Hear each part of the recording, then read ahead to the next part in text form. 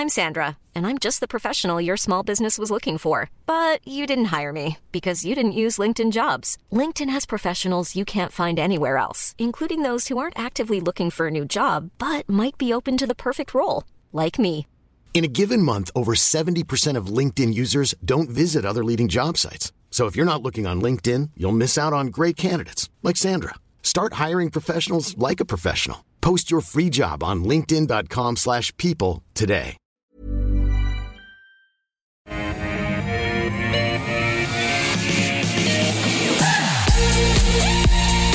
Good afternoon, a warm welcome to you. This is The Call, 10 stocks picked by you, 2 expert guests, 1 hour. It's Monday the 6th of March. I'm not David Kosh, I'm Nadine Blaney. Nice to be here with you, and I've got 2 great guests here with me. Philip Pepe from Shaw Partners. Good afternoon. Hello, Nadine. Surprise, I'm here. And welcoming from Melbourne, Daniel Ortizi. He's joining us from Lincoln Indicators. Daniel, welcome to the program. I'll just stick with you because we're here. Look, there's always that sort of lack of big corporate news in the wake of earnings season. Are you still crunching all the numbers there at Lincoln Indicators? What did you make of the season?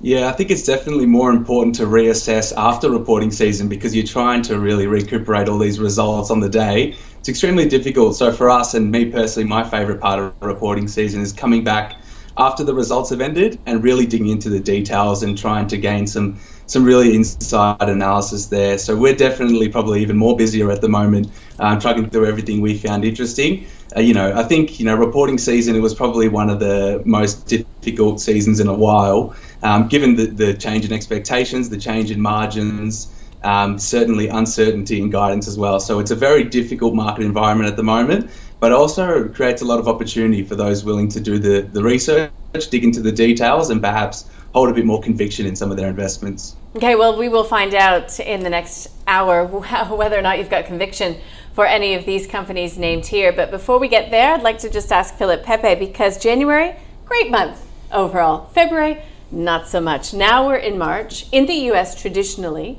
March is a pretty strong month. But this week is a classic example of just so much macro news to digest. I think you've hit the nail on the head. I think in January, for some reason in Australia, we were expecting maybe one more interest rate rise at the most, until the Reserve Bank came out and said, no, we're getting a few more. It's plural. So we saw the reaction play through in February, and I think we're still going to see that play through. Tomorrow is obviously another critical day, and we saw that in some of the earnings, not just the banks, it obviously impacts directly. CBA, for example, gave us a lot more data in terms of how their net interest margins moved over the December quarter. But a number of companies, particularly smaller companies with a lot of debt, you can see how their interest rates or their interest costs are going to change over the next 12 months as they start to roll their debt. So I think analysts came back from the holidays thinking, gee, my earnings might be okay at the revenue, maybe even at the EBIT line, but at the profit before tax line, when I start factoring in higher interest costs, we probably saw a few more downgrades come through than people expected because of higher interest charges going forward, that people didn't really know what the amount would be until we saw a print or got some bit of guidance from the companies. All right, so we've got lots to digest in relation to that and in relation to reports that have come through recently. Companies in focus this half hour: Commonwealth Bank, BWP, South 32, Ramelius, and Ampol. So quite a few, very well-known names there. But I picked stock of the day, BrainChip. Reason being, share price is up close to 19% today on, news that it's introduced to market, I suppose, a second generation Akida platform. Just going by the ASX website and their announcement to it, it says that the new version adds new capabilities, giving it a competitive edge for industrial, automotive, digital health, smart home, and smart city applications. So it's predictive production line maintenance that it looks to really be helping to increase its exposure to with this second generation Akida platform. So I thought this was an interesting stock of the day because it is one of those companies that you can see huge swings in its share price on what? Like, Daniel, I'll come to you first. So this is talking about the introduction of this second generation platform. It doesn't actually put any figures around it or any, addressable market figures. It's just is just a bit of a press release, in my view. Do you see it any different?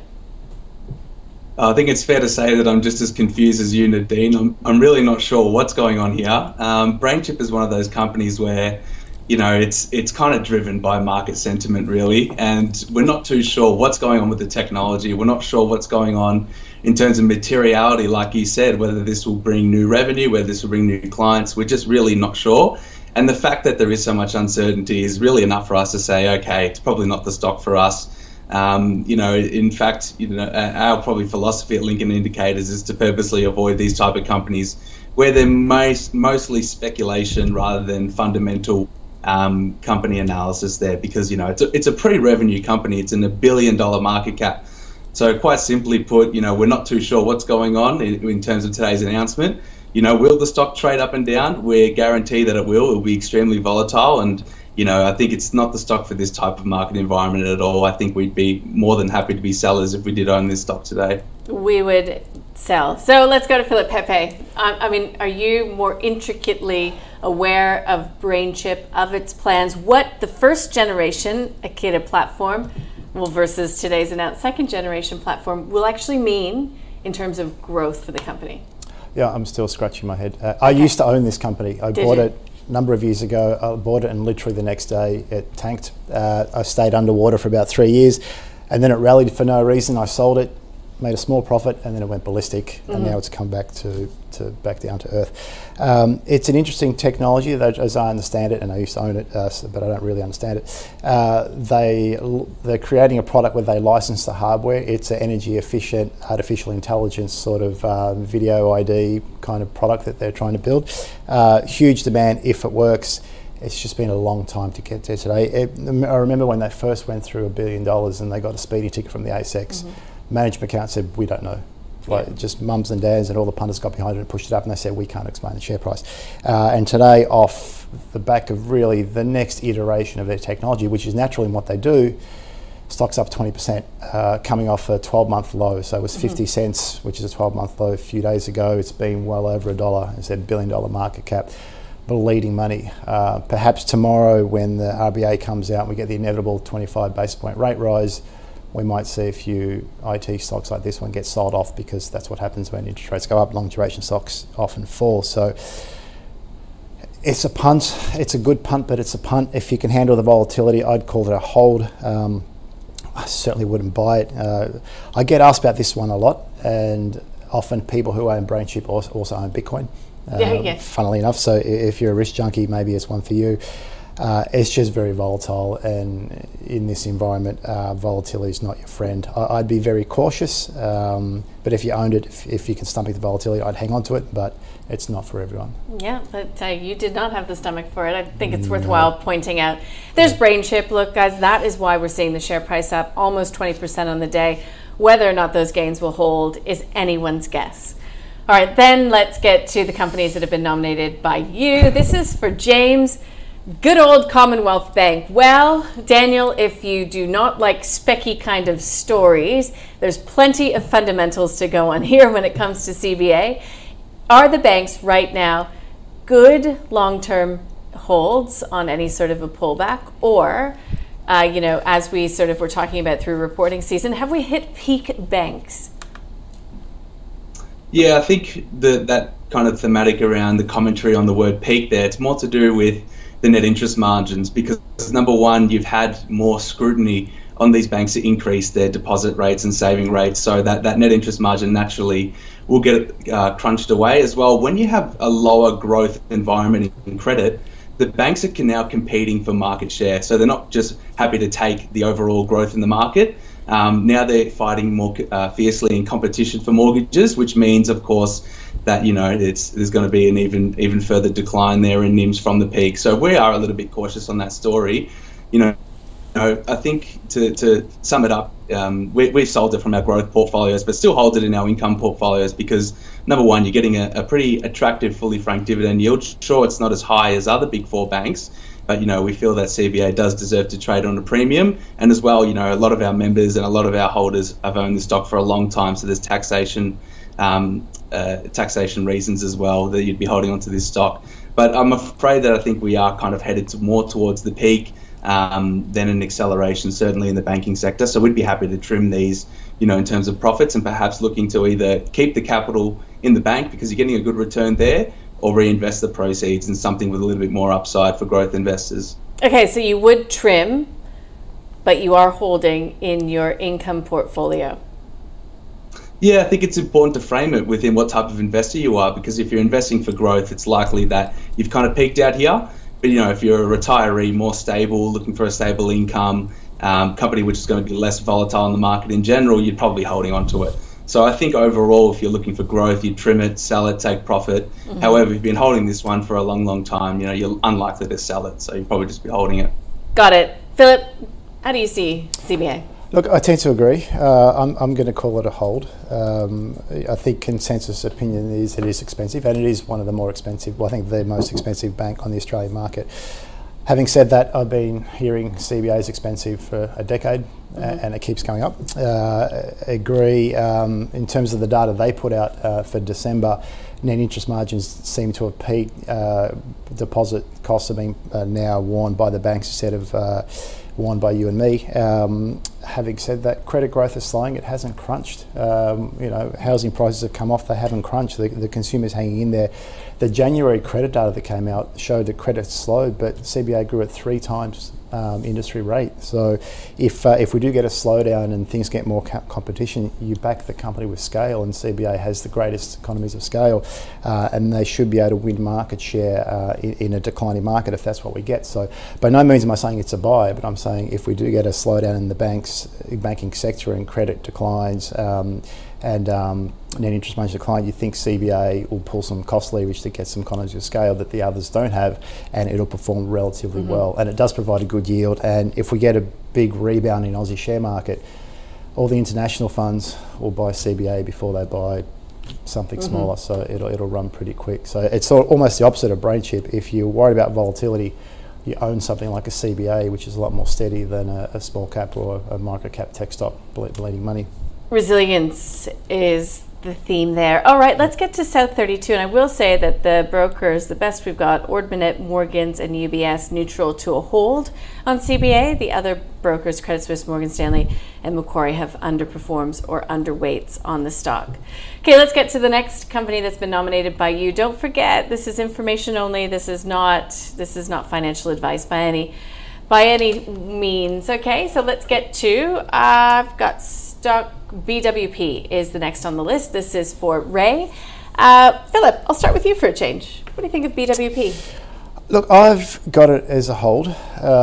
Property trusts are interesting because there should always be an inverse relationship between interest rates going up and equity values going down. It's more so the case with property companies because A, it's property, and B, they're often geared. Having said that, this one's linked to Bunnings, and Bunnings tends to do quite well versus other retailers, and its gearing is only 15%. I've seen some property trusts come through, they're in the 30 to 40% range, so they are moderately geared. Interest costs will go up. They'll have it, I think it's got a 3 to 5 year hedging in their book, but eventually those leasing costs will go up. But they've also got CPI linked rentals. So with CPI doing what we've been doing, they've got some top line growth to potentially offset the rising cap rates that we'll probably see into 30 June. So for me, it's a quality book. It's not the right sector to be in at the moment, but whatever interest rates peak at, we're probably not far away from the peak. So this is one to watch closely. I'd call it a hold for now, but it's certainly one of the more quality property trusts in the market, worth following, I think. Thank you. Daniel, what about you? Because yes, quality, Bunnings, stalwarts, inflation linked, but if you're thinking about property, this is sort of a one-trick pony in a way. Would you prefer to be in some of those listed REITs that have a more diverse property base?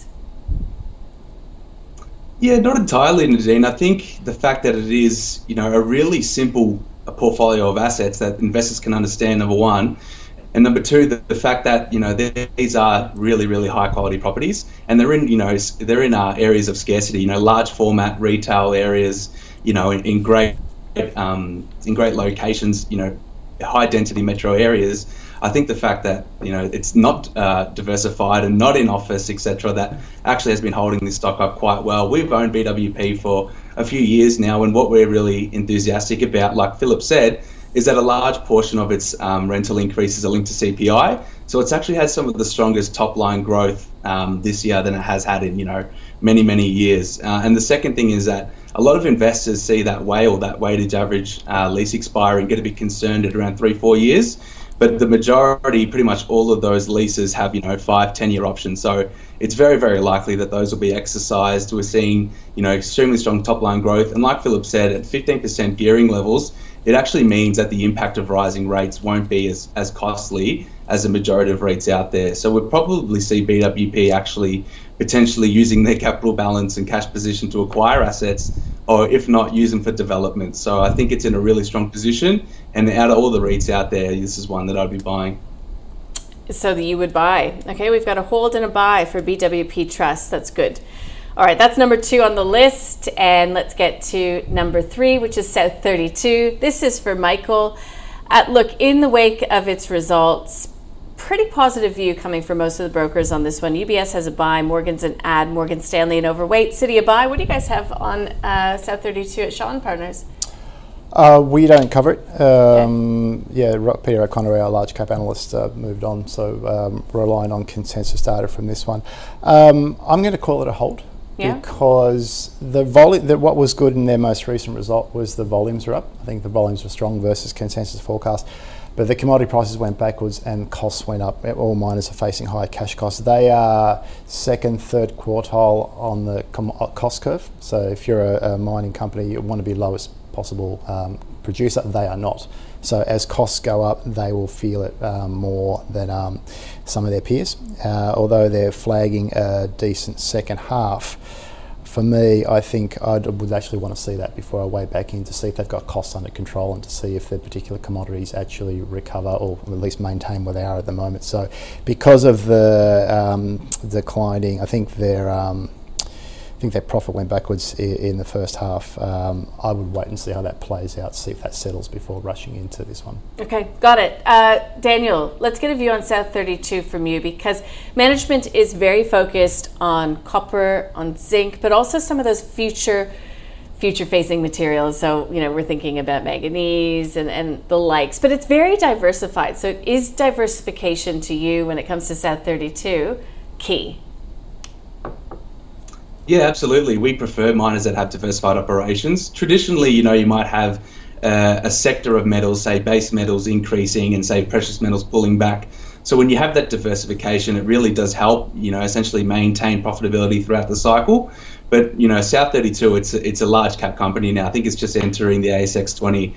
So it kind of goes to show that this is a company with very, very large assets that's able to manage the cycle much better than the majority of its peers within that base metal industry. South 32's primary earnings drivers are in met coal with their Illawarra mine in New South Wales, and the second is in the aluminium chain. And you've seen both of those commodities kick up recently, which is probably why you have positivity from the sell side. I think this is a case where it's the right company but the wrong time in the cycle. I'd probably be trimming, and we actually did recently trim our holdings in this company, but it is a fantastically run business.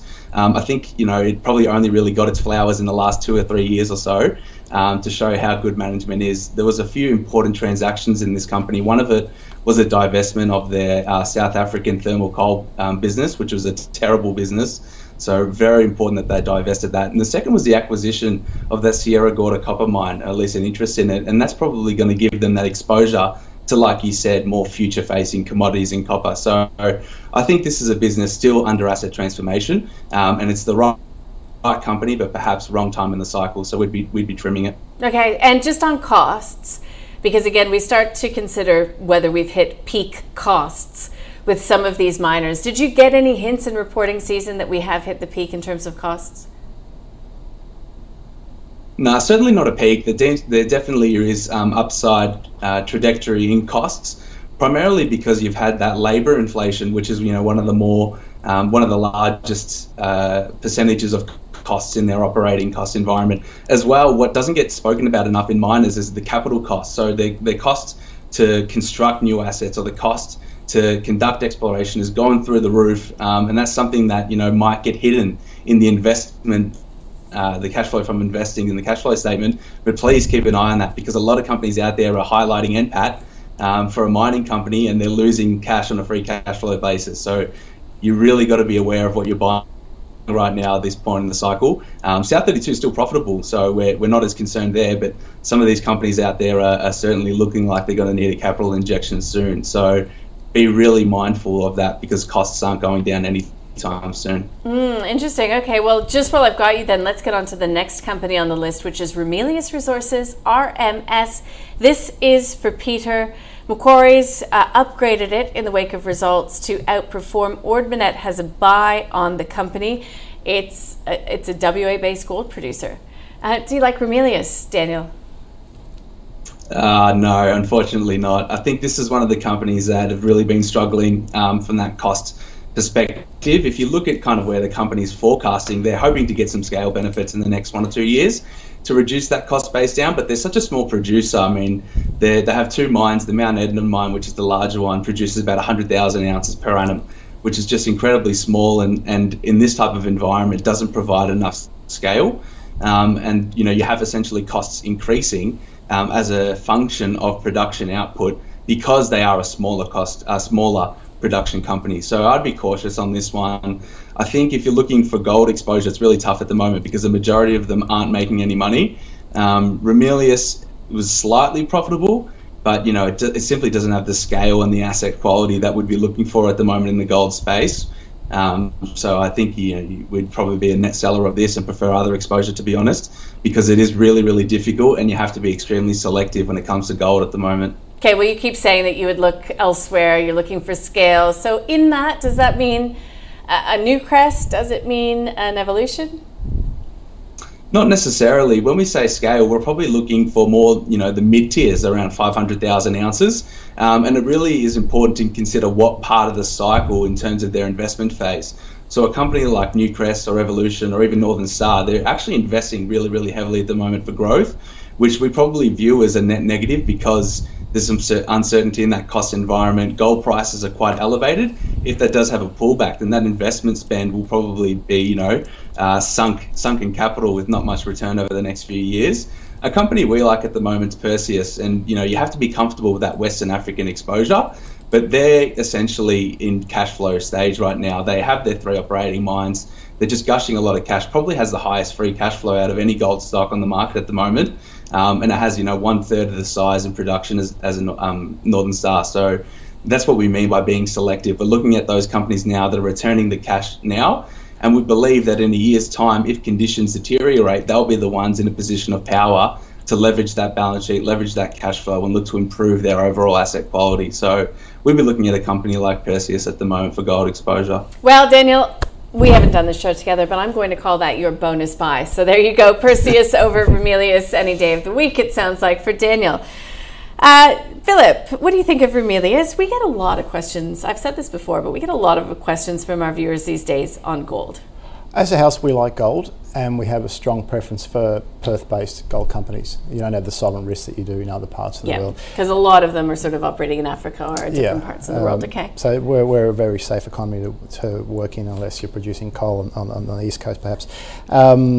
This stock is trading well below consensus valuations. So there's a circa 27% expected return in it. I agree with all those views. It's probably largely in the price. Their recent result was good, just to highlight how low expectations were. They generally beat consensus in their revenue and NPAT line with their most recent results. So expectations were low and they came in ahead of expectations. And importantly, to the point on costs, their all-in sustainable costs are around Aussie 1750 to 1950 per ounce. So that's important because the gold price is above 1850 US. So they are profitable. And as my ex-colleague used to say, commodity companies follow the commodity prices. So if gold price goes up, this stock will go up dollar for dollar, which is probably why we're seeing the turnaround in the chart. So if your view is positive on the gold price, this company should benefit disproportionately, and being in Perth gives it the extra tick of approval. So for me, with the current gold price, it actually looks like a buy, so I'd call it a buy. It doesn't mean there aren't better stocks out there, but on its own, it actually looks like a buy at the current share price. Well, you're used to analysing these things, so thank you for that, Philip. It's okay to have some disagreement on this program. That is what does make a market, as you all well know. We're already at number 5, and this is a company that, we all know Ampol. I'm just getting up some sort of consensus view on Ampol, but I'll start with you, Philip, on this one. Again, we've got a couple of outperform on this one from Macquarie and a buy from UBS, but otherwise a couple downgrades coming through from in the wake of its results. It's an interesting one because we've got a few stocks on the list today that are doing very well at the moment. But if there's a slowdown in Australia, they may well actually feel the pinch. And consensus is forecasting a pretty material slowdown in this company. So predominantly they're an oil refinery business. They made very good margins last year at just under $18 a barrel. For January, they started off well, outperforming that. So they had a strong year last year, and January doing better than the average of last year. So in the medium term, it looks like it's doing better than it was last year, and it looks cheap versus analyst forecasts. I'm going to call it a buy in the short term because I think based on the current run rate, it's going to be a strong first half result coming up. So I happily own it into the first half result. If we get a whole bunch of interest rate crunches and we're forcing the economy into slowdown, obviously fuel consumption will reduce and their volumes will drop off anyway. But if you're in the soft landing kind of space, they're doing very well at the moment. I see no reason to sell it, so I'm going to call it a buy in the short term, long term hold. Okay, we'll just make the rules up as we go, why don't we, Daniel? Let's bring your view into Ampol here because, the market seems pretty divided on this one. I guess the question is, has the recent outperformance already been put into the price? What happens then, to Philip's point, if there's a bit of a slowdown coming, which, there very well could be? Yeah, absolutely. That's the risk there. And we spoke about potentially there being a peak in net interest margins in the banking sector. There's very much a peak going on here in the refinery margins for Ampol. So that's what we're concerned about. Like Philip said, it's probably a stock that you can probably hide in and hold for the next potentially 6 months because refinery margins are actually coming in higher than what analysts were expecting. So it likely is a signal to us that the next 6 months, will be fine. But that longer term thesis, you're probably going to have a reversion in refinery margins. So we're probably a little bit less positive on the company over the long term. Pretty interesting though, because Ampol, it has been, rolling out in terms of its convenience centres and looking to take more market share in the country. Of course, it recently acquired Z Energy as well. So it has been pretty aggressive in its strategy. Perhaps will that come back to bite them in terms of the amount of gearing it has on the balance sheet? That's what we'd be concerned of as well. And I think if you're invested in this stock, you have to do a bit of due diligence into their debt right now because they're paying out a lot of that profit and capital in dividends and special dividends. So I'd want to be super comfortable with their debt position right now. Specifically, what are the structures in terms of whether it's floating or fixed? And secondly, what is the average cost right now? Because, I see that as being a significant risk, not potentially the company, going insolvent, but whether or not that interest cost will balloon out and take away a lot from profitability. Because like Philip said at the start of the show, what we've noticed is that interest costs continuously come above expectations. So that's something we're concerned about for a longer term investor. In summary, you can hide within it for 6 months potentially, but we're probably a bit more negative on the longer term view. So it's a hold for now? A hold for now, but obviously kind of it depends on what type of investor you are. If you're looking to fund new purchases, this is probably a stock I'd allocate that in terms of a sell candidate. But if not, you're happy to stick with it, receive the next dividend, hold for 6 months. Yeah, like I said, everyone out there, this is not advice tailored to your own personal circumstances. You've got to do your own research and take a good long look in the mirror as well when it comes to a lot of these, companies and the information around them. Okay, let's give these guys a time to have a bit of a recoup, and I'll run you through what we've learned already. BrainChip. So it is a sell for Daniel and the team at Lincoln Indicators. It's pre-revenue. They purposely avoid these specky companies when nobody exactly, at least in the room here, can put their finger on what it is that they're doing and when it will come to market. Look, Philip has owned this stock in the past. He says it is a punt. It's for risk junkies. If you already own it, he'd hold it if you can stomach the volatility, but he would not be buying in at this stage. I mean, it's interesting technology. Everybody seems to agree, but even Philip, who formerly owned the stock, can't tell you exactly what it is. Okay, number one on the list for you all is Ampol. This is for Simon. Actually, it's not. Let's talk about CBA, shall we? Let's go CBA first. It is a trim if you're looking for growth, a hold if you are an income investor for the team at Lincoln Indicator. He says this bank does deserve a premium. Philip sort of agrees. He says people have been calling this an expensive stock as long as he can remember. He would hold it. He does back a company that has scale and has levers to pull in the case of a slowing economy, which is a theme that will come up repeatedly throughout the day today. BWP, it is a hold for Philip. The gearing is low. It's actually a buy for Daniel Ortiz, though. South 32, it's a trim for Daniel right now. He says it's the right company at the wrong time. It's going through this asset transition, so there are uncertainties associated with that. Look, Philip says there's no need to be rushing into this one right now. Wait for the second half results. See what's happening on the cost front. If you're in it, though, he would hold it. Ramelius, it's a buy for Philip. Team at Shaw & Partners is pretty positive on gold. They like Perth-based gold companies, and he does say that it's trading below consensus. It's a sell, though, for the team at Lincoln Indicators. He just says that it's struggling on cost. No scale. He likes companies with scales. He likes those like Perseus. That's your bonus buy. Ampol, it's at risk of slowdown. It's a hold for Daniel Ortiz. If you're an investor that's not really looking for growth or looking to allocate new capital, you could hold this for the next 6 months. It's a pretty safe place to be. It's a buy for Philip in the short term, keeping in mind things might change. It's cyclical, and in that case, a little bit longer term, it's more of a hold. He reckons that it's pretty fully priced. All right, that brings us to the halfway mark. We've got a little look into our high conviction fund picked by our investment committee. We just are getting a new episode ready for you right now. So just remember that Aristocrat and JB Hi-Fi were removed. We had Paradigm and New Century Resources added. New Century now has an offer on the table. And BHP, CSL, and Boss weightings were increased. So we're currently up by close to 13% on a cumulative return basis since its inception on March the 1st of 2022. So we're up to the year mark for this one. So keep sending those requests in. We'll keep bringing you the investment committee, and we'll see which ones they'll be looking at next shortly. That's tomorrow. I do believe that episode goes live at 4:15 Eastern, and we'll get it up online shortly after that. At CMC, we've been in the game for a while, and although a lot of things have changed, our mentality hasn't. We aim to give experienced traders the best trading experience, like our expert platform with its second-to-none trading tools. Plus, our pricing is completely transparent. That's why people who've been trading for a long time stay with us for a long time. So if you're serious about trading, switch to the market leader trusted for over 30 years. Trade CFDs your way at cmcmarkets.com. You don't own underlying assets. Consider relevant PDS and TMD or information memorandum for CMC Pro accounts at our website.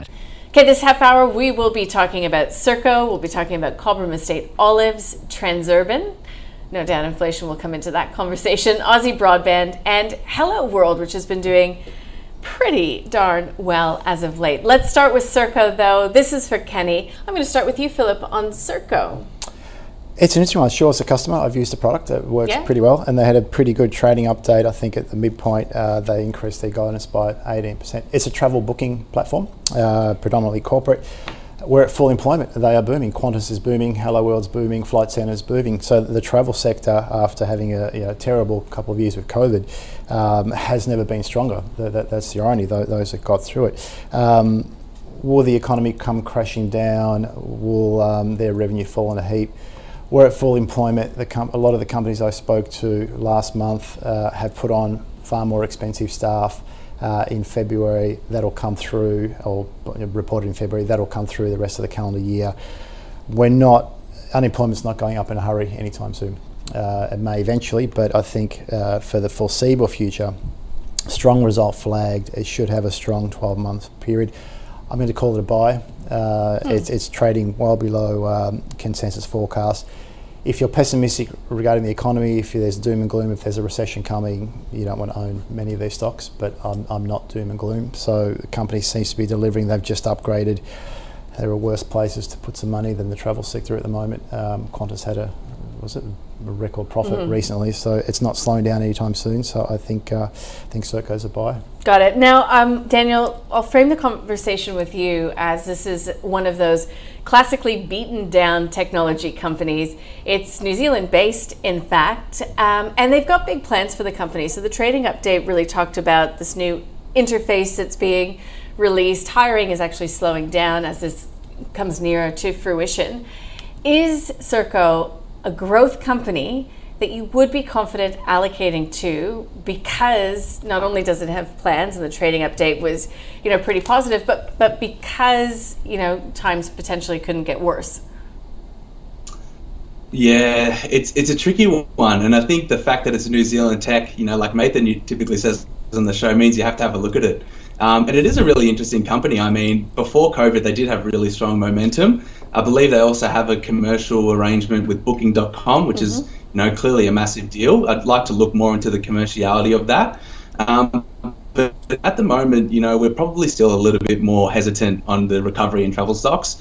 I think you can be super selective in this type of exposure. Serco, it does have, a lot of cash on the balance sheet from a pretty significant raise. So keep that in mind. If you look back at the share price chart, it's raised a lot of capital since pre-COVID. So it's, unlikely to head back to those $8 levels in the near term, because it's essentially doubled, if not even more than that, its capital base. So be a little bit cautious of that.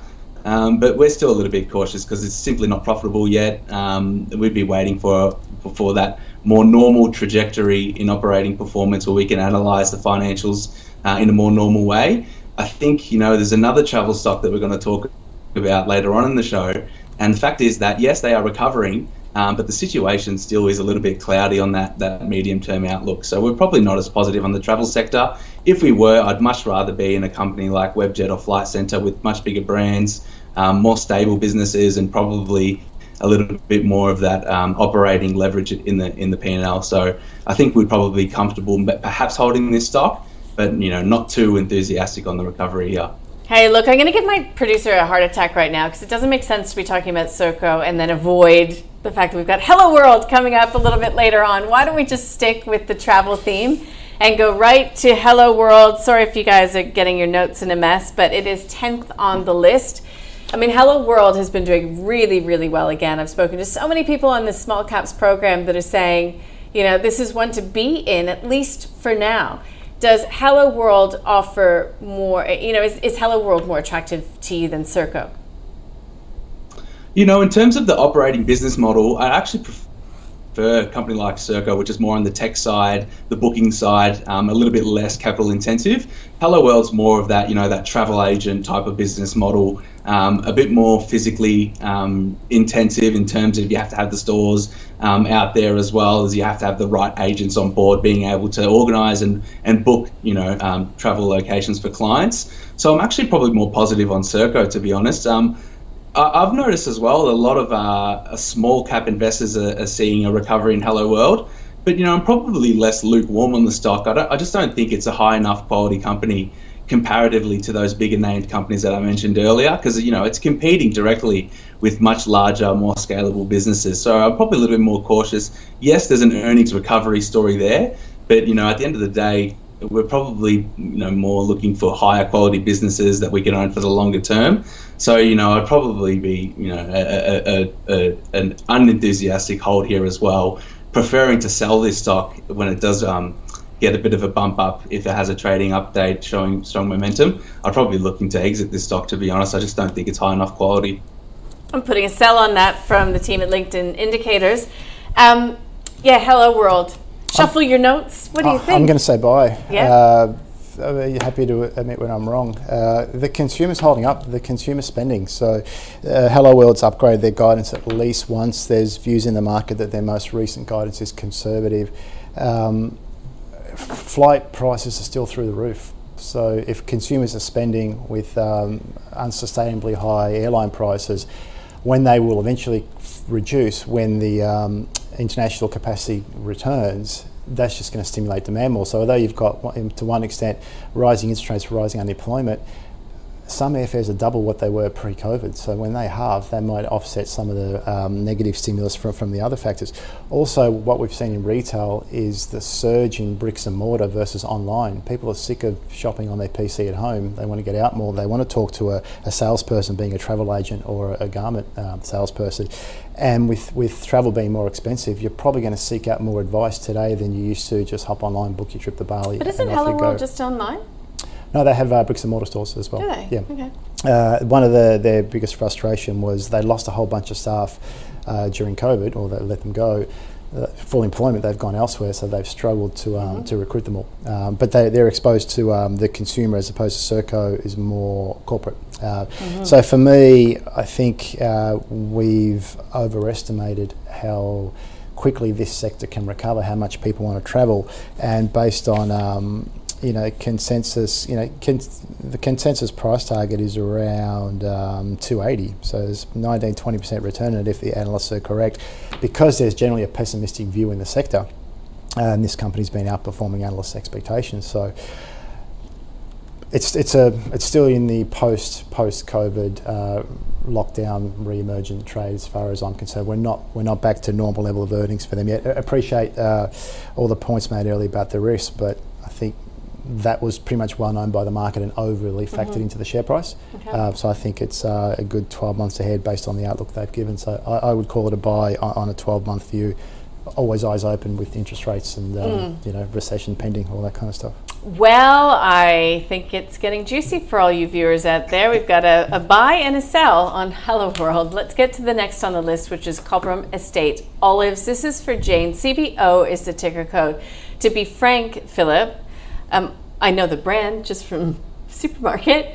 I didn't really give much thought to the listed entity. I do note that it saw its fiscal first half loss widenings. This is a loss-making business in a area that is also leveraged to the consumer. Do we, is olive oil a discretionary item? I don't know.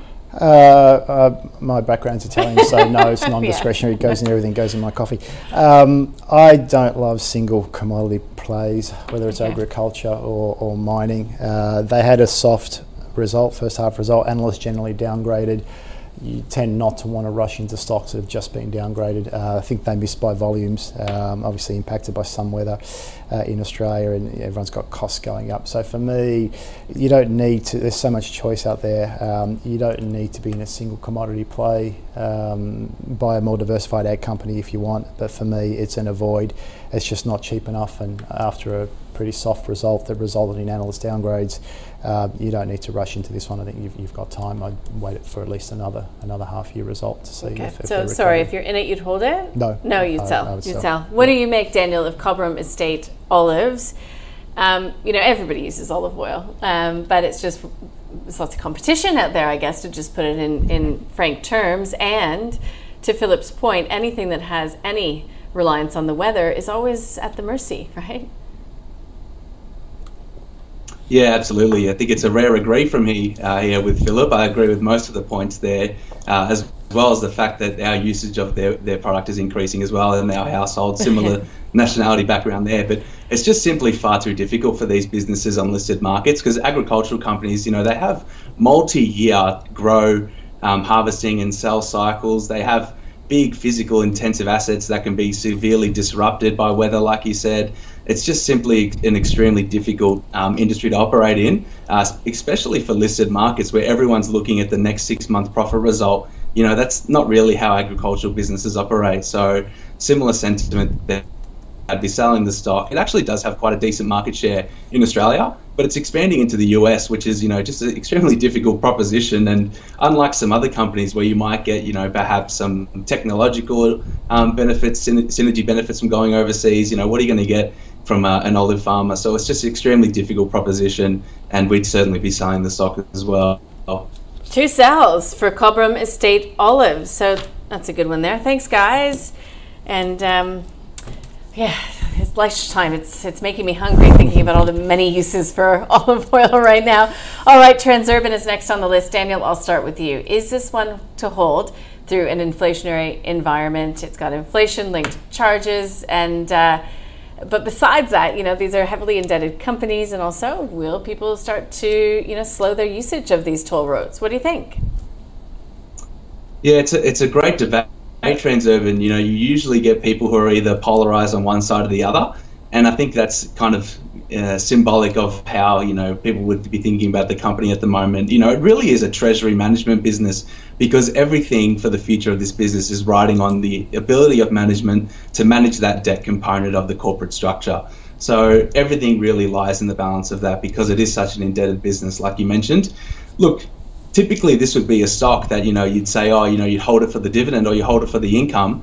But right now it's probably at market, perhaps slightly above market dividend yield, and you're taking on all of that risk in the treasury there. And I don't think you're going to get the volume growth that you're probably expecting to see in terms of recovery, because a lot of the profitability comes from trucks and those type of logistics companies, which are slowing down. So that's something we're probably concerned about. I think it's a great company and it owns great assets, but it's a company that benefits from the interest rate cycle. When interest rates are going down, its asset values are going up. You're probably going to see more interest from pension funds, etc., to invest in these assets. Positive for the company, but we're not in that cycle at the moment, and that's enough for us to probably say we'd be happy to exit the stock. I actually think you're probably getting a better risk-adjusted return investing in Transurban bonds at the moment, because you're getting a similar yield. You're not taking that equity risk. So I think it's a stock we'd be happy to sell and perhaps look for other infrastructure exposure elsewhere. What do you think? This one's for Sam, by the way, Philip. Risk versus reward when it comes to Transurban. Look, I tend to agree. In terms of the reward, it's trading around about consensus valuation, so there's nothing in it. It's at fair value, according to analysts, and the dividend yield as of this morning was under 4%. So there's better returns out there. In terms of risk, it does concern me that although some of the areas are back to pre-COVID levels, Melbourne, home base, will that ever get back to pre-COVID with people working from home? And they're in North America. So for me, except the point that for logistics companies, they always have to use the network.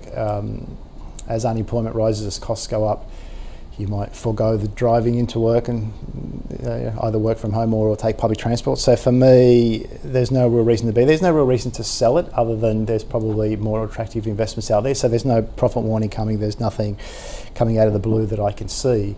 So I've called it a hold, but there's nothing magic about it. If you found something cheaper and you're fully invested, I would use it as a funding source. So it's opportunity cost, right? It's opportunity cost. So for me, it's a hold at best. I wouldn't rush in to buy it, but there's no light at the end of the tunnel that's going to run us over, in my opinion. So I'd call it a hold at best. Okay, got it.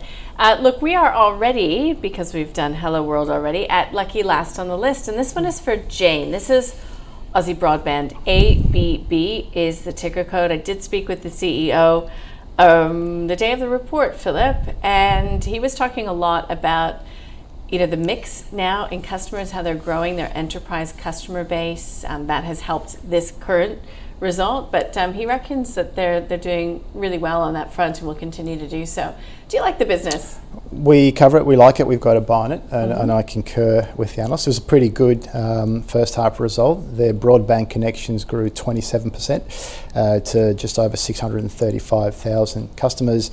Their market share is now 7%, and that's up 140 basis points. So they are winning market share, and recent acquisition of OTW over the wire should bring about 6 million synergies annualised over time. So they've got customer growth and they've got synergies to come through, which will give them economies of scale. A sleeper though is what's happening with NBN wholesale rates. So NBN's losing a lot of money, it's been written off. They want to put prices up in the 50 megabits per month category, I think from 45 to 50 at the wholesale level, but put down the price of 100 megabytes plus. So they're effectively forcing the consumer onto bigger plans by making the higher tier plans relatively cheaper than the mid-tier plans. That was what was proposed by the NBN back in Jan. The ACCC stepped in and said, hang on, we want to take a look at this because that might not be the optimal outcome for the consumer. So they play in that sort of, most people play in that 50 megabytes a month sweet spot. If the ACCC overrules or stops what the NBN is proposing and we get wholesale price falls like is proposed in the higher tiers, this will add probably $20 million to their bottom line. So that's still to play out. But this whole, what's the NBN worth? What's the appropriate wholesale price? In hindsight, we've spent a lot of money on it. It's been written off periodically. The lower the cost of the NBN to the wholesalers, the better it is for everybody. And if these guys can wear an extra $5 a month in wholesale margin because the ACCC has stepped in and overridden what the NBN has put out as a proposal, that's a potential positive catalyst in the near term. But even without that, they're winning market share. They've got some economies of scale because of a recent acquisition. And if the ACCC goes their way, there's an extra kicker there coming in the next sort of 6 months or however long. That's a buy. That's a buy. Daniel, are we ending this hour with the double buy? What do you guys think of Aussie Broadband? Oh, yeah. Certainly are ending it with a double buy. I think it's probably one of the most attractive management teams in the market, to be honest. They've done a fantastic job since they started this business, and the momentum they've been able to generate and continue to take in that market share dynamic is just really incredible because, as you know, NBN, it's a reselling market. So, you know, in terms of gaining a competitive advantage, it's really difficult. But these guys have done it through superior service. They've done it through great management. And what they've done now is essentially complete that fibre backhaul build out, which gives them more control of the amount of connection in terms of speed and CVC purchasing from the NBN, which is going to give them an even better service to their customers in that higher speed bracket. I think the upside here is clearly in that enterprise and government segment because the margins there are so much higher. And if you tune into their investor day or listen to the recent call, you know, there's a lot of interest in that space for these guys, as you'd expect, because they're dealing with incumbents who, you know, typically are renowned for giving terrible service. So we think there's a lot of momentum in this company and probably one that has upside risk to guidance because in the medium term, you know, they've decreased their revenue guidance but shown that their margins can be a lot stronger than what consensus expects. So I think these guys probably can raise that guidance in the medium term as well. All right, well, every time I've spoken about Aussie Broadband, the service has come up and it's really making me think I need a day to sit down and, you know, make all these calls and give me a better deal or, you know, gonna exit. Anyhow, that's a personal note. I have a bit of life homework to do. Guys, that's brought us to the end of the program. Before I say thanks, let's just review what we have learned in this half of the program. So Circa, well, Daniel's a little bit hesitant about the whole narrative around the recovery in travel. He would prefer to be with the bigger listed companies in that space, generally speaking. Circa is a hold at best, but it's a buy for Philip Pepe and the team at Shaw and Partners because it's trading below consensus. He likes the business that they're doing. Cobram Estate Olives, both of these gentlemen who do have an affinity to olive oil, say it's a sell. It's just too difficult. Philip doesn't like single commodity plays, and it's too difficult for a lot of these agri-businesses on listed markets, according to Daniel.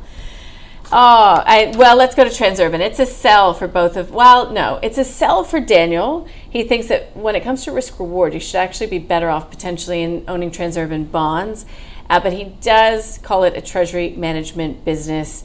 Great debate continues as to whether this is where you'd want to be as interest rates rise. The best that Philip can give it is a hold, but he's also thinking about opportunity costs. He doesn't see any big catalyst on the horizon, so it's a hold to a sell for Philip. Aussie Broadband, it's a buy for both of my guests, so that will be going to the investment committee. It's all about the NBN potentially in the future, but even now, giving good service, winning over customers, they both like this company a lot. And then that takes us to Hello World. It's a buy for Philip. He reckons there is still life in this reopening travel thematic. Consumers are doing well. Prices will be coming down. It upgraded guidance, but even that he reckons might be a bit conservative. But Daniel says he'd even prefer Serco to Hello World. He's just lukewarm on this, not a high enough return coming through for this company. He would actually be selling Hello World. So it was so good, this program, because we had, you know, divergence in opinion and some agreement there at the end with ABB, which is a double buy. Philip Pepe, Shaw and Partners, so good to see you. Thank you so much. Thank you, Nadine, not David Koch. And I will see you at 2:30 for the small caps as well. We'll let you go get some lunch, though, in the meantime. And Daniel Ortiz from Lincoln Indicators. It was really good to have you on the program. Good job. Thanks, and great to be here again. All right, we are taking a bit of a break. On the other side of that, we've got Andrew Gagan to bring you through the polls. But just a reminder, you too can have your questions answered at thecall@ausbiz.com.au, or you can tweet to us at AusbizTV. Stay with us.